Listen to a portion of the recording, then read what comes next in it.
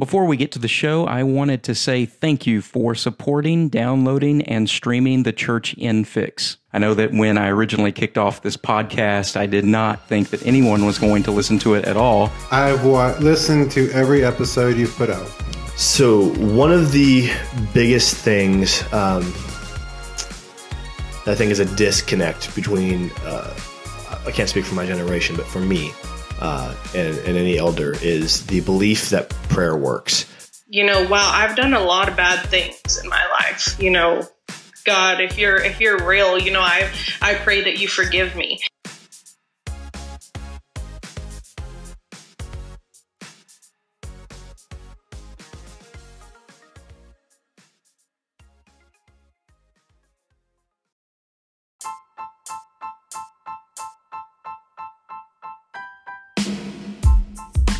All right, so welcome. Today we're going to talk about the call of the church planter, and I'm really excited about our special guest today. I met Chris about 4.5 years ago, and it was actually at a youth conference that was taking place at our church, and I'd never met him before, but we both have a mutual friend, and I was told, man, you got to meet Chris. And we stood out in the hallway for a little while and talked, and I was like, wow. He has some amazing ideas about not only church planting, but also just the ministry in general. So we're going to have just an organic conversation. We have a few questions to ask him. I want to see where this goes, but I want this at the end of the day to actually be something that's helpful for this generation, because I think these questions, especially with young ministers, Chris, continue to come up. How do I get involved in my local church? How do I change things in my local communities and things like that? And I think that there's this learning experience that everybody seems to go through. And we have guys like you that are well connected, but people that aren't local in our community, and I know our circle of friends, they don't have access to people like you that have. All right. Welcome back to the podcast. Last time my guest was Chris Prince, who is an expert church planter, in my opinion. Not an expert. And so if you want to catch the past episode, go back and watch it. I don't want to spend our time rehashing everything that we talked about, but this is going to be part 2, and this is where I feel like the meat of the episode is. But before we talk about that, why don't you tell us a little bit about your podcast, Chris, because I think it's something that a lot of people are going to be interested in. Absolutely. So my podcast is called Clickbait Church, and you can find it at clickbaitchurch.com or any of the different websites that you go to. The idea is, those really old traditional churches that have church signs, and it's like funny stuff on the church signs, like I can't even think of one. I've got now. a bunch of screenshots of them. Yeah, They're exactly. hilarious. Those. Yes. The modern day version of that are these crazy Christian people on Facebook that post titles that make you go insane, that like the world is ending, and it's clickbait. And they believe like the Babylon Bee articles are real. Yeah, exactly. My mom did that. Yeah. Like the water slide one. Do you remember that? The water slide baptism. My mom Elevation called Church. me. She's like, this church put a water slide in. And I'm like, which, Mom, let's it's be fake. honest, that It's fake. sounds awesome. We ought to do that. I mean, like as you go by, they just touch your head as you go underwater and Let's say in plant a Jesus' church and name. do it. I like this idea. But so anyway, so that is like those clickbaity things. I think it's so funny to talk about it. And so in today's culture, I want to talk about clickbaity topics and talk about culture, church planning. And you know what? I like sneakers. I like Tesla. You do. I want to talk I bought about my first pair off his recommendation. That's true. Ultra Boost all the way. Yes. And so I wanted to just have a way to talk about that. And one way I found was let's start a podcast and let's just have fun with it. And so definitely check it out, clickbaitchurch.com. And we mentioned last episode about some resources that I have from getting ready Who's to start. we? Really? You gonna do that to me? I am. But go ahead. So last time we talked about some resources that I had for church planning. And so if you want to find that, you can go to clickbaitchurch.com/church planning. And on there, it's going to have a spot for a password. And you can put in the password Frank Sinatra with a space in between it, no capitals. And you will be able to get access to all of these resources that I've accumulated over many, many years. I'm not saying it's amazing or that it's expert or anything, but it's a lot of stuff. And if you want it, you're welcome to have access to it. That's awesome. I appreciate that. And again, I want to thank you for being this guest this guest. That doesn't sound right, but it's funny. I love it. But I want to thank you, Chris, because I know that, and I'm not trying to get all sappy. He knows me well enough that knows that I can get that way. Yeah, it's okay. I love you too. I know. But I remember we have a mutual friend named Luke. I won't say his last name because I don't have permission to use him on a podcast yet. But we have this mutual friend, and he was like, "You guys got to connect." And I remember the first time that we talked and everything, and I walked away, and I was like, I told my wife, I was like, this young man, because he's so young. I am. Yeah. I was like, he has these great ideas, and he has this passion, and I was like, the church is in a great position, because we hear all this stuff like, oh, the church is going away and all. Yeah. But it's real clickbaity. It is, right? But I was like, the passion and the purpose and the vision, and I told my wife, I was like, I'm all in. What do I have to do to get involved in this? What do I got to do to support this? And I was really excited. And then not only that, but to live in a neighboring city. And I remember when you did end up moving to Plano, and then there was a period of time that you were attending our church while you were getting ready to launch your church and everything, and I thought that was awesome too. I remember you played the guitar like one day, and my oldest son's like your biggest fan and all that, and he's like, Pastor Chris was up there playing the guitar, and I was like, man, but he's got to go plant a church. Yeah. So tell us about that. So you were at the Life Church, and you were getting ready to go launch your church. Yeah. So when we, there's kind of a cool story with that. Pastor Shea, the pastor of the Life Church, we met years before when he first moved to Dallas to take that church. We met at a youth event, and he was asking me kind of what my deal was. And I was like, well, I'm about to move to Fort Worth to be a youth pastor, but I want to start a church in Plano one day. And I remember then he told me, well, let me know when you do, because I love Plano. It needs a church. When you are ready to do that, let me know and I'll see if I can support you. And so when we moved to Plano and got ready to, plan the church, I called him up and said, hey, we want to come to your church in kind of the meantime. But I want to talk to you about that. And he goes, I remember that conversation. Let's do it. And so he really became like my biggest fan. And because of that, the Life Church helped support us when we were starting our church. And I think it's so cool to like how that story ended up in the long run. And we got out out to Plano in July, started coming to the Life Church, and we started in September. Math's hard. Yeah, math is hard. I had to count 4. In September, we started doing interest hangouts, and so we rented out a coffee shop in downtown Plano called 1418. If you're in Plano, go check it out. It's awesome. 1418 Coffee House. They are not a sponsor of this Not podcast. a sponsor. # not a sponsor. And we rented it out for a Sunday because they weren't open at Sundays at the time, and did like free coffee to anybody who showed up. And if they stayed, I would explain what we were doing with Anthem Church. And I met some folks that way and started building a team of people, of local Plano people that knew Plano and new friends and new family there, but they just didn't know the kind of church I was trying to start. And so we would explain to them the vision of Anthem Church, and we did one a month for September, October, November, December. And in January, we started having weekly team meetings on Sunday, and so that was when we stopped coming to the Life Church. It was a very sad day. Yeah, you cried. Your son did too. I know. Pastor Chris is gone. And his son is like a teenager now, by the way. He wasn't actually crying. He's not like 4. It's a joke. And he's in his phone as my favorite pastor. That's true, because I really am his favorite. Yes. So we started having weekly like team meetings, and we did a lot of like culture training and explaining what we wanted to do with the church, and really like dove into all of that.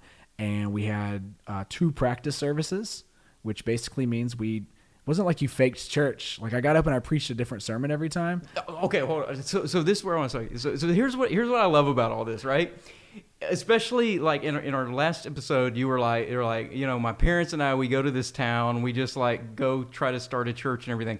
And we're supposed to be believers, right? And we're supposed to believe in this God that's intelligent and plans things out and does things the right way.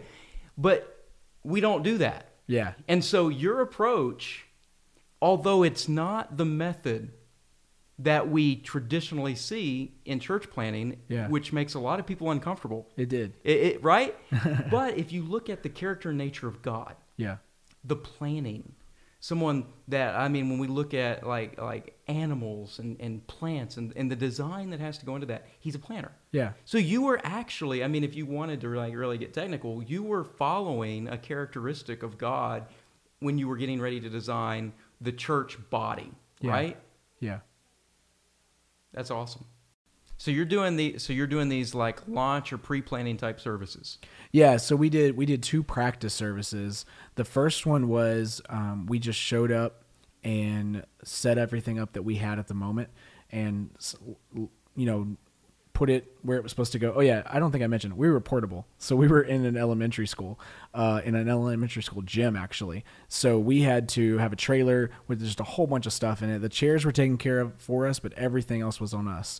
So we had to bring sound equipment and screens and projectors and everything that we wanted. So all the Bible college students need to hear work Yeah. behind this, right? Not just Bible college, everyone needs to know it is a lot of work. It is not easy. Yeah. It was, so let's say, for instance, we knew that we wanted our service to be 1 hour long, like give or take 15 minutes. Really, it was about an hour 15 at the most was our goal for our service, because our church was a church for unchurched people, and unchurched people are not used to really long church services. So what do you consider like an unchurched person? Give me the definition, because we might have a viewer that doesn't know Sure. that term. I mean, just someone who doesn't go to church regularly. Okay. In my community, 51% of people were religious, which means 49% are not at all. And out of that 51 that were religious, it was only like 14% were Christians that went to church. So there was this huge market of people to reach to and actually reach out to. And so yeah, we did this portable church in an elementary school in Plano, and we had to have everything like in a trailer, and we would drive up and pull up to the back doors or whatever and open it up. We got there every morning at like, let's say 8 a.m. and service, no, it was 7 a.m. and service was at 10. And then we had to be out by 1 p.m. But that was what it took for us to take everything and set up, have a moment, like a 30-minute time frame before service started to have like everything in place and have like team meetings and prayer and stuff like that. And then we had an hour 15 service, and then we tore everything down, and then we were leaving to go eat lunch. And we were all like dead tired every single week. So this is why every time I'd call you on the weekend, you were taking a nap, and I'd have to call you Yeah, Football man. Chris. Yeah. Sunday naps were a requirement when we were Right. doing that. It was insane. Because I remember that. I'd call you and be like, hey, y'all come over. And you're like, nah, I got to take a nap. Yeah, man, it was real talk.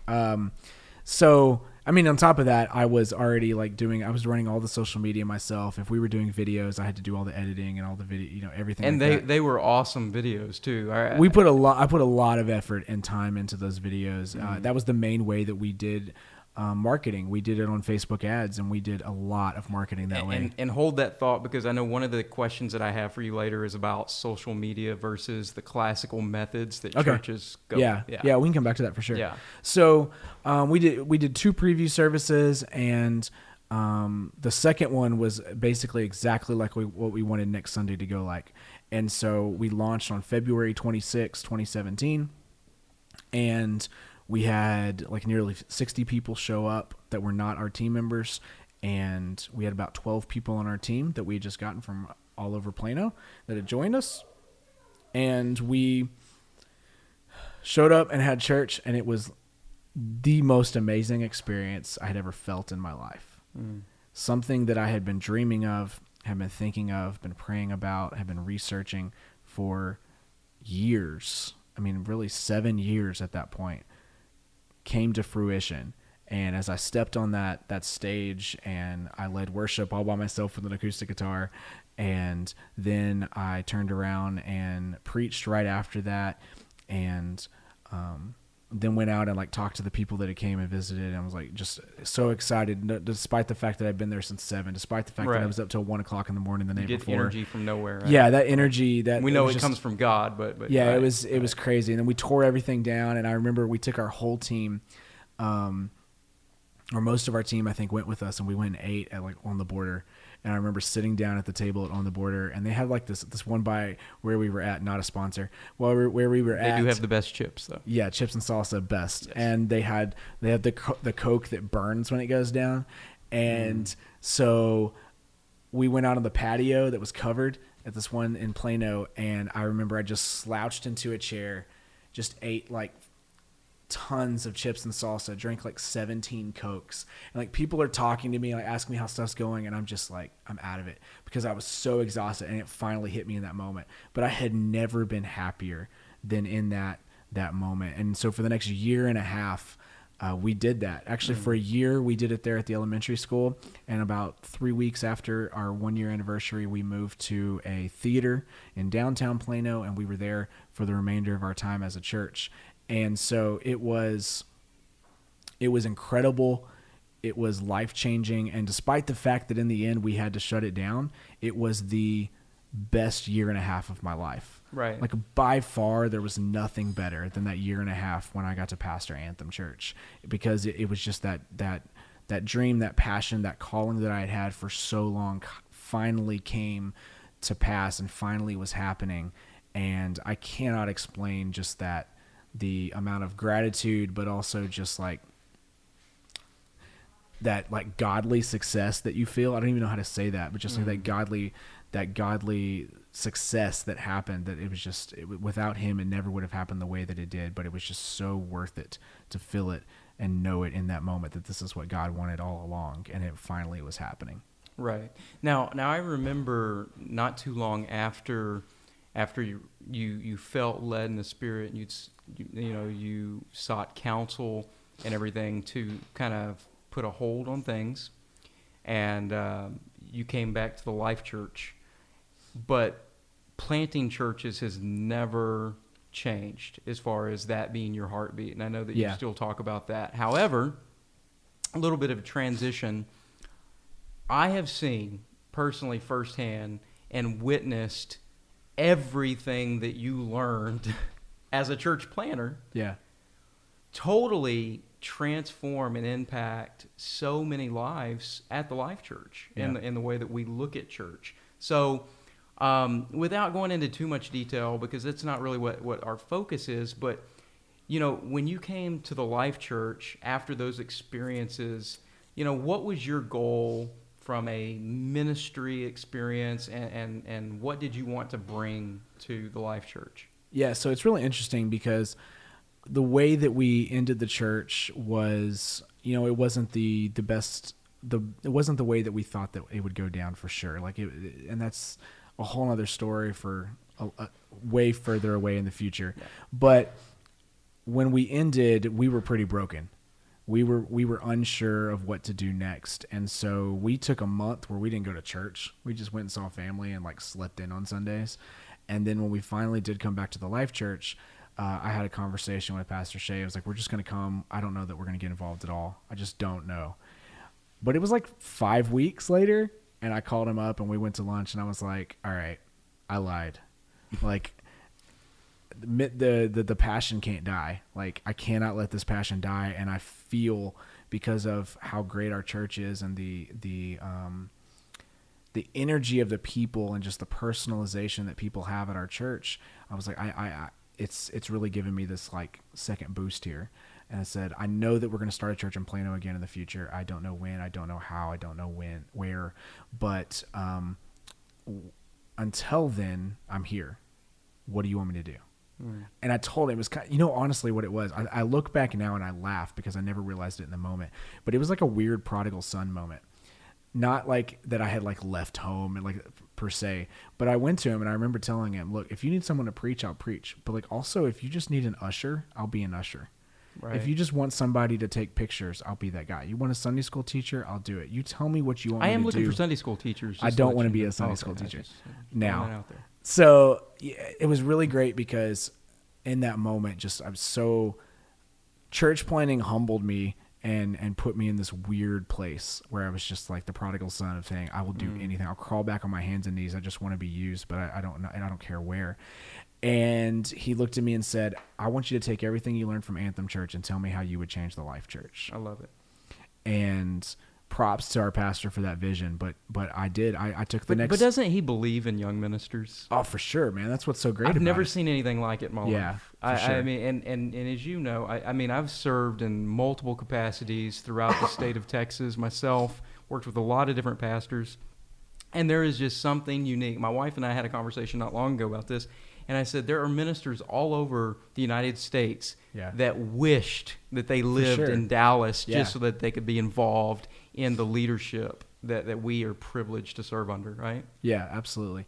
So it was so cool because I was not expecting it, but he came to me and said, I want you to do, take the next month and watch everything that we do and then tell us how we could do it better. Right. And so I brought a little notebook. I was writing in my notebook in service. And I was like, what's he doing? Yeah, exactly. I was taking notes. I had pages of notes and ideas of what we could do better. And so I did. We met and we started talking about what we should do. And he actually had gone to a church conference as well. And so we came back and we talked about some notes, some things that we had done in Anthem, what we could do here. And we came up with kind of like a little master plan of what we were going to have to do. And I came at the right spot and right time also because our church is growing, and so we've been needing to go to 2 services for Easter for a while, and I knew that we were going to need to do that in the future as well. And I don't know exactly how to explain, but something about starting a church and also doing it portable really put my mind in a place where it was like, if we're going to do 2 services, I know how to do that. And it's like, but Chris, you've never done that. It's like, well, no, it doesn't matter, because what you're talking about is you're talking about organizing time and taking people that are being used in some places and using them better so that you get the best result out of 2 services. And so I had to do that. I had to take 12 people and fill the positions of 25. We had to take a giant gymnasium and make it look like a church. You had to walk into a school and feel like it was a church. So if I can do that, well, I think I'm pretty sure I can figure out how to do 2 services. And more than that, I think I can come up with some ideas to help us do a better job of reaching people and keeping people. And so we started talking and we started putting things in place. And so at the beginning of this year, 2019, we started, we started like assimilation, if you will, for new members. And we started a lot of different things regarding our teams and building teams out better. And all of those things were things that, first off, not only did I do them in Anthem Church, but I learned about them in 2012, 2013, way back when I was doing research for church planning. And with all of that, gave me time to talk to other churches and see how other churches are doing it. And like I almost had become a broken record when we were talking, because he would say, okay, well, what about this? And I could go and say, well, so-and-so church did it this way because of blank, but this church did it this way, and I think we align more with that.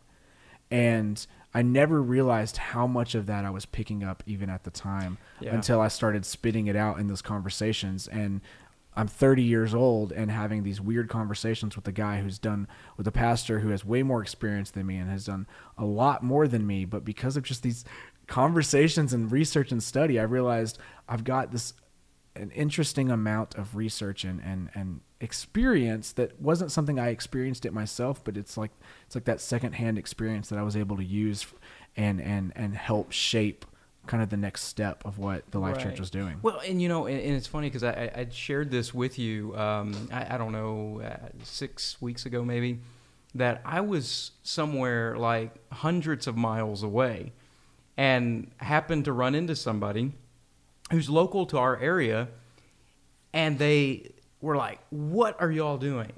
What's going on? And my words was, you need to tag in with Chris Prince, because this guy understands church planting. And the guy that I ran into is getting ready to plant a church of all things.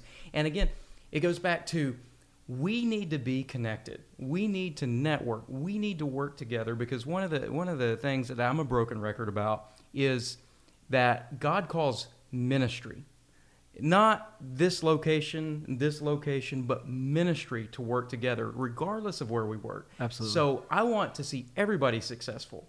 Regardless, because God has people everywhere that he's calling to salvation. Yeah. And so if I can plug in with somebody and give them something that's useful, or if they can give me something that's useful, that's beneficial. So this church planner, and the fact that we met, and I was able to say, hey, you need to tag in, and I don't know if he ever has yet, but he should. If he hasn't, if he's watching this podcast, you need to do it. But still, that's the benefit And the struggle that you talked about earlier was the gentleman that reached out to me. He's been involved in like 3 church plants already, and he hasn't figured it out yet. Yeah.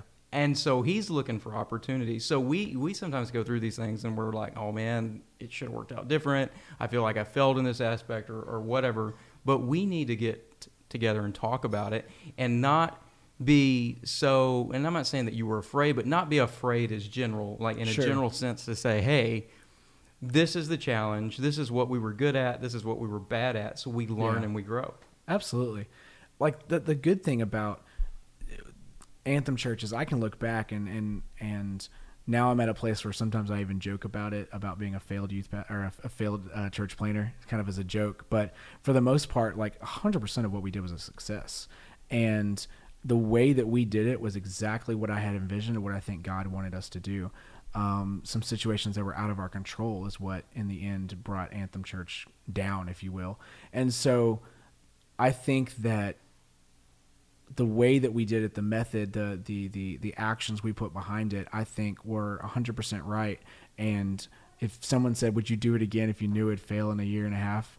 I'd say, yeah, I would. Because again, it was the best year and a half of my life. And I don't think that in the sense of the methods and the perspectives that we had, that it was wrong. And so being able to take that though and grow upon it and use it in other places actually is what has surprised me the most at how I've been able to use that here and with other people. How many, again, first-time church planter here, how many different church planters I've been connected with now over the years to just talk about it, asking for advice. And it's like, man, I've only done this once, but here's what I would do and here's why. And give examples and same thing, going back to this church did this church did that, blah, blah, blah, and able to give them this info in a way that makes me come across like an expert when really I just like to talk. Yeah, no, not at all. Yeah. No, so I love it, and I think that that's a good ending point for that. But I do have 2 questions that I'd like to ask you, because again, I think that we're seeing a total paradigm shift in the way that the church reaches the world. Sure. We do it different than the apostles. Now the message is the same, but what I mean is where they would have to write letters and send them off, and the Apostle Paul, we talk about that when he was in prison and things like that. We have technology, we have so many resources and things like that. So now today we have social media. Now you literally have grown up with social media. Sure. I have not. I remember the introduction of social media where I don't even think I got a Facebook account until like 2009 or something like that, because I was like, oh, what's this? You know? But I've seen the way you use it. I've seen the way other churches use it.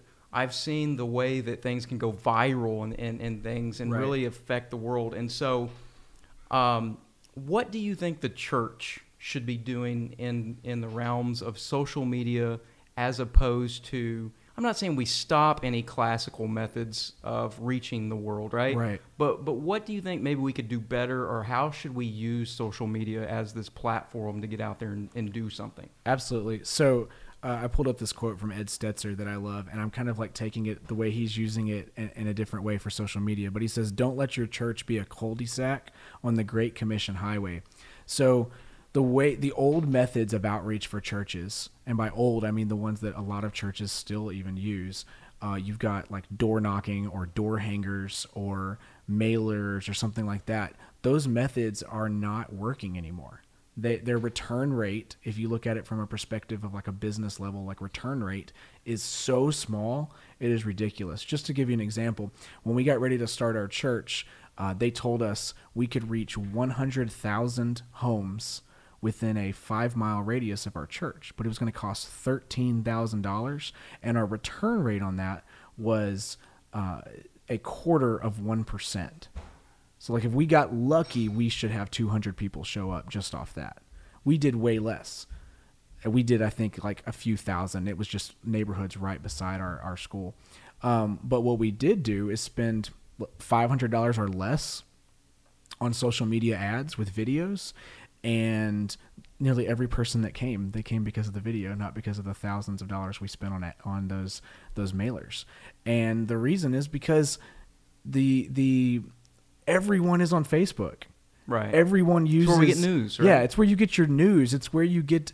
It's where you're retweeting stuff on Twitter. You're sharing photos and stories on Instagram. If you're in business, you're using LinkedIn to find new jobs or to find new people to work with you. So it's like everybody is using social media all the time. So why not use the resources you have at your fingertips for such a small price? You can make a video and make it where you only are charged for how many times someone views the video in your area and spend $20, $30 and still see results. And I did that over the span of the entire time we did the church. We spent maybe $1,000 at the most over the span of a year and a half.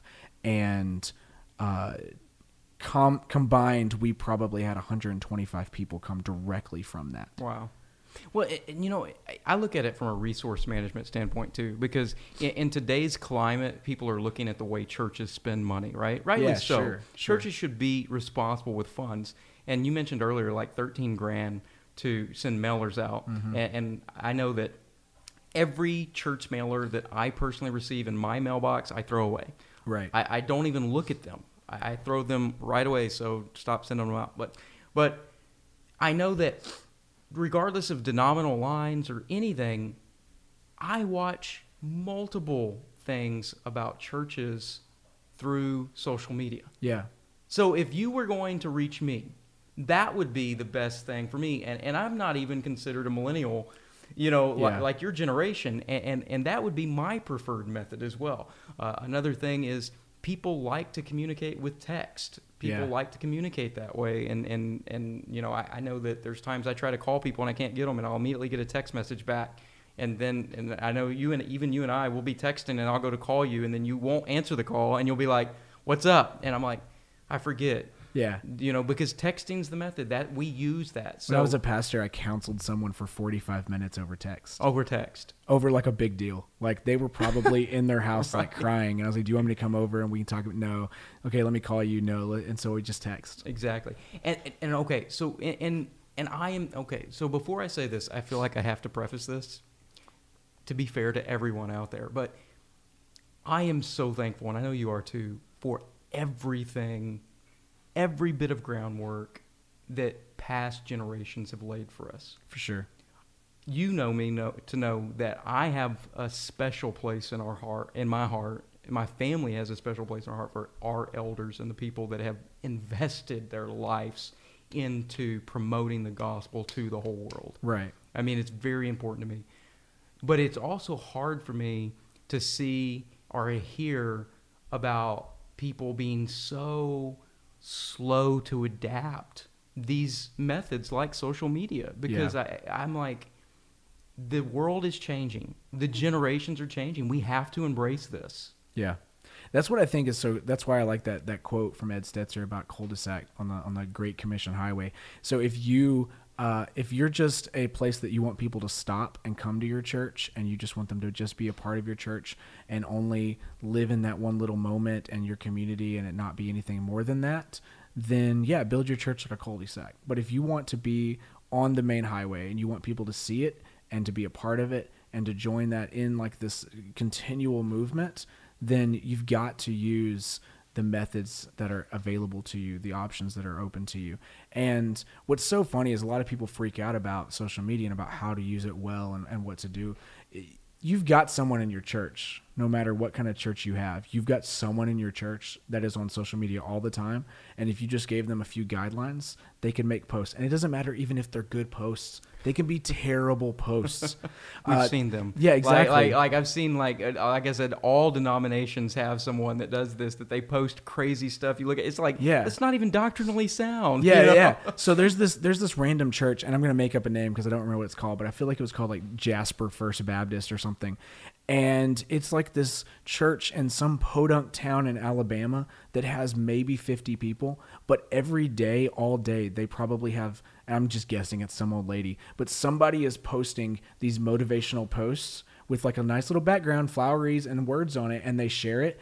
And those posts get shared by thousands and thousands of people. Right. And it's just because they let this lady do it. She's probably copying it from Google. It's not even those, like most of them aren't even that good, but because they get shared so much, more people are starting to use them and their church page is blowing up. I don't know that they're gaining people, but they might be. Yeah. And so when I look at social media, I look at situations and examples of where ways that I know people are growing and blowing up. And I think that's important. And so I try to copy and emulate that. Right. How can I be most effective with my time, with my energies, with my efforts? Right. And you know, I mean, I still get people that knock on my door. And I think the last person that came, I was actually painting at my house. And I opened the door. I've got a paintbrush in one hand. You know, I've got a cap turned around like you because I was trying to be cool, I guess. I don't know. But I opened the door, and they're like, hey, you know, we want to talk to you about the Bible and things. And I was like, I've got a paintbrush in my hand. Yeah. you know, and so even if I would have been prepared to hear whatever they were going to talk to me about, that was not the time. My home is not where I want to talk to you unless I've invited you and called you. And I don't know. I would feel that a lot of people might feel that way. Oh, for sure. Like, I'm a millennial. I look at that and it's like, if I have car insurance and you don't have a way for me to chat online, I get so upset. I do not want to call you. I don't want to have to call anybody. I hate calling people. Why would I do that? I found out you can like direct message T-Mobile and ask them to make changes on your account and they will do it. That's amazing. Yeah. Not a sponsor. But you can just DM them on Twitter and they'll make changes to your account. Like, that's like the stuff that I want. How can churches offer the same thing? What can churches do? That was what I tried to figure out. And so sometimes it was a really well-produced video. When we were first launching, I did one that was like 5 reasons Plano needs another church, or 3 reasons God's still moving, you know, in the U.S. or something like that. Right. Now, the Plano, the 5 reasons why Plano needs another church, I remember that one. Yeah. Because that one blew up. Yeah, and that one impacted me because when we think about like the DFW Metroplex area, I mean, there's churches everywhere. Yeah. So it would be really easy for somebody to say like, why do they need another church? But when you start to break down the numbers of people, there's not enough churches for people to all go to a church. Not at all. I mean, and I remember when like you're breaking it down, and I'm looking at it going, maybe we should start a church. Yeah. You know, I mean, and that's another thing too, and that's not a topic for this discussion, but I think about that too, where I think like traditionally people, you know, years and generations ago would mark off cities, and they're like, this is my city, don't plant another church. Yeah. And I'm sitting there looking at it going, cities need multiple churches. Yeah. You know, Plano should have, 15, 30 churches. Absolutely. Maybe, whatever it's going to take, because again, it's about expanding that kingdom. And I know that we're getting close to our time, but I do have one question, and I know you're not going to have time to totally elaborate on this, but I'm curious because your perspective on a lot of things, and I've told you this before, so I'm not just saying it because we're on a podcast, but it intrigues me because I like the way you look at things. But when you think about the past 10 years of where the church in general, when I say the church, I say that broadly, right? Sure. Universally, the church, the changes, where it's been, what we've seen. What do you think the church is going to look like in 10 years? The church that our kids are going to go to? Man, that's such an interesting question. So before I really dive into it, I'll say what I think happened to the church over the last 10 years and then kind of get there. But the internet is what changed the church from my generation of growing up. When 10 years ago, I was 20. So 20 years old, the internet was still it was still young, honestly. Like, it had been around since like the late 80s technically, but like in reality, it had only been really going since, the 90s. And social media is hit like 2004, 2005 is when all of that started happening. Facebook, the Instagram, the Twitters, all of those, MySpace before that. And I remember when YouTube, I was like, what in the world? What is this thing, right? So all of those things started to blow up. And as they did, the churches were trying to figure out like what to do with it. And now you've got churches that have more people that watch online than they do that come to their services. Wow. Like, there are churches that are now completely changing how they do church. Elevation comes So to yeah, mind when you say that. Elevation Church is one that they have like e-groups now. So they did small groups, and then they were like, let's do e-groups. And then people started doing watch parties where they were like bringing a TV and they were like standing like it was church, and they're worshiping in their homes. And so they have these huge watch parties that are happening. And like some of these are churches of like 120 people are just showing up. It's So they're amazing. putting money in and renting a building just to watch on a big screen Elevation Church happening.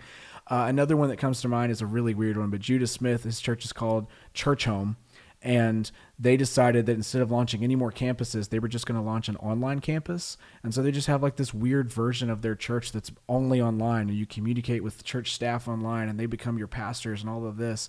And honestly, I think that the way that technology is moving, and we have like, it's so silly to say this out loud, but with VR and the way online's, live feeds are working, like I really don't know what church is going to look like in 10 years. I think it's going to look like a crazier version of what it is now. I think we'll still have I've buildings. Never even thought about VR. It's happening. There's already one. I know of at least like 2 churches that are doing it. Like they legit are filming, and you can download an app if you have VR and watch it with your little VR goggles, which is just funny, just way too funny. But, it's like, all those futuristic movies you think of where you're like sitting in a room of just screens, like experiencing things instead of just going there, experiencing it. I don't think it's really what's going to happen, but like, it's also maybe not that far off. So I still think that churches will exist. They'll have to, church buildings will have to exist because people want to experience God. They want to truly experience it. And can it happen through a phone and hearing a preacher? Absolutely it can. Right. But when you are there in a moment and you're hearing that speaker speak, imagine think if you were alive to hear, JFK give a speech or Abraham Lincoln to give his monumental speech. If you were there for that feeling, so much different than just listening to a recording. Right. You can feel the passion in it. You can see that in their face, but it's so much different than if you're actually there. And so that's what you miss out on when you're doing that online version. But I do think that it'll continue to grow into something that we have no idea, that we can't even really imagine right now. I think we will see like just pockets of online churches. You just reminded me of something, though, in regards to seeing that device. I remember I was overseas one time, and I was talking to someone that had come across a podcast, and Rob McKee, preacher in South Texas, was preaching that podcast. And this gentleman began to explain to me how it had impacted his life and how him and his wife came to salvation through that experience. Yeah. And so I think that there is such a power in that technology. Sure. That again, it's hard for us to wrap our mind around when we are so used to this traditional method only of church, that you've got to come to the building, you've got to meet this group of people, but to see those experiences take place blows my mind. I can't think of anything else. Well, think about this. 30 years ago, there's this guy, and he's sitting in his house, and he has this overwhelming feeling of loneliness, and he's never really read the Bible, and he went to church as a kid, and he pulls out a Bible and he starts reading, and he's just crying about this crying and can't get over the fact there's this guy named Jesus who died on a cross to forgive him of all of his sins, despite how terrible of a person he knows that he's been. And he's like, how can I learn more about this? And so he thinks, well, there must be church. And so he tries to go find a church in his area, and he's got to look in a phone book to go find a church. Right. And he's not sure which one is the bigger one and which one's the small one and what they all believe. And so he just has to start showing up to churches to find the one that fits what he thinks he needs at that moment. And now you can just go on the internet and find 1 million different churches and listen to their podcast of their sermon preaching, and you can find that. Someone who's seeking after God can truly just go find exactly what you need. You can just go on Google right now and say, how can I be saved and go to heaven? And you're going to find millions of results of websites that can help you do that. And that is kind of like the amazing part of the advantage of the internet. But then the disadvantage is the disingenuous approach that we then start to have to an experience and in a relationship with God. That's the key of the local church too. I think because the church is all about community, Yeah. and we can't lose that. And I think that is crucial. So maybe technology becomes a thing that can help initially get someone involved, but then they get that local connection, and then they grow from there. Yeah, for sure. Like I don't think that we can ever get rid of the local church. I love technology. Like I want to buy a Tesla. I want to like watch all my movies on VR. I want, like, it sounds legit. I'm for all the things technology, until you start talking about church, because it's more about a relationship. And just same thing with friendship. Like same thing with relationships you have with people. When technology put us in a place where all of a sudden we have way more friends over social media, and yet we're still just as lonely, if not lonelier, than the generations before us, because we don't actually talk to most of these people. We see the likes on our Facebook post, and we don't actually have conversations. We don't get together and hang out and have those moments. And I can tell you what was crazy when we started our church, that while I was so happy and excited to be doing what we were doing, my wife and I were so lonely from a ministry perspective, because people just felt like we were doing our own thing. And so they would reach out at times, but it's very rare that we like got together with other couples that were in ministry that were able to help us like rejuvenate kind of, and just like vent on stuff that was going on and talk things out. And it actually became this natural occurrence where we started coming to you guys' house like every few weeks, because we needed that. And you guys wanted the same, you keep the relationship going and just having conversations. But a majority of people didn't do that because they just think you're too busy. They just think of that. And they think, oh, I saw your stuff on social media. I liked your stuff on social media. I commented on your stuff on social media, but man, you didn't call me. Yeah. We didn't go to lunch. That's what really is relationships and building a relationship. It's the same thing.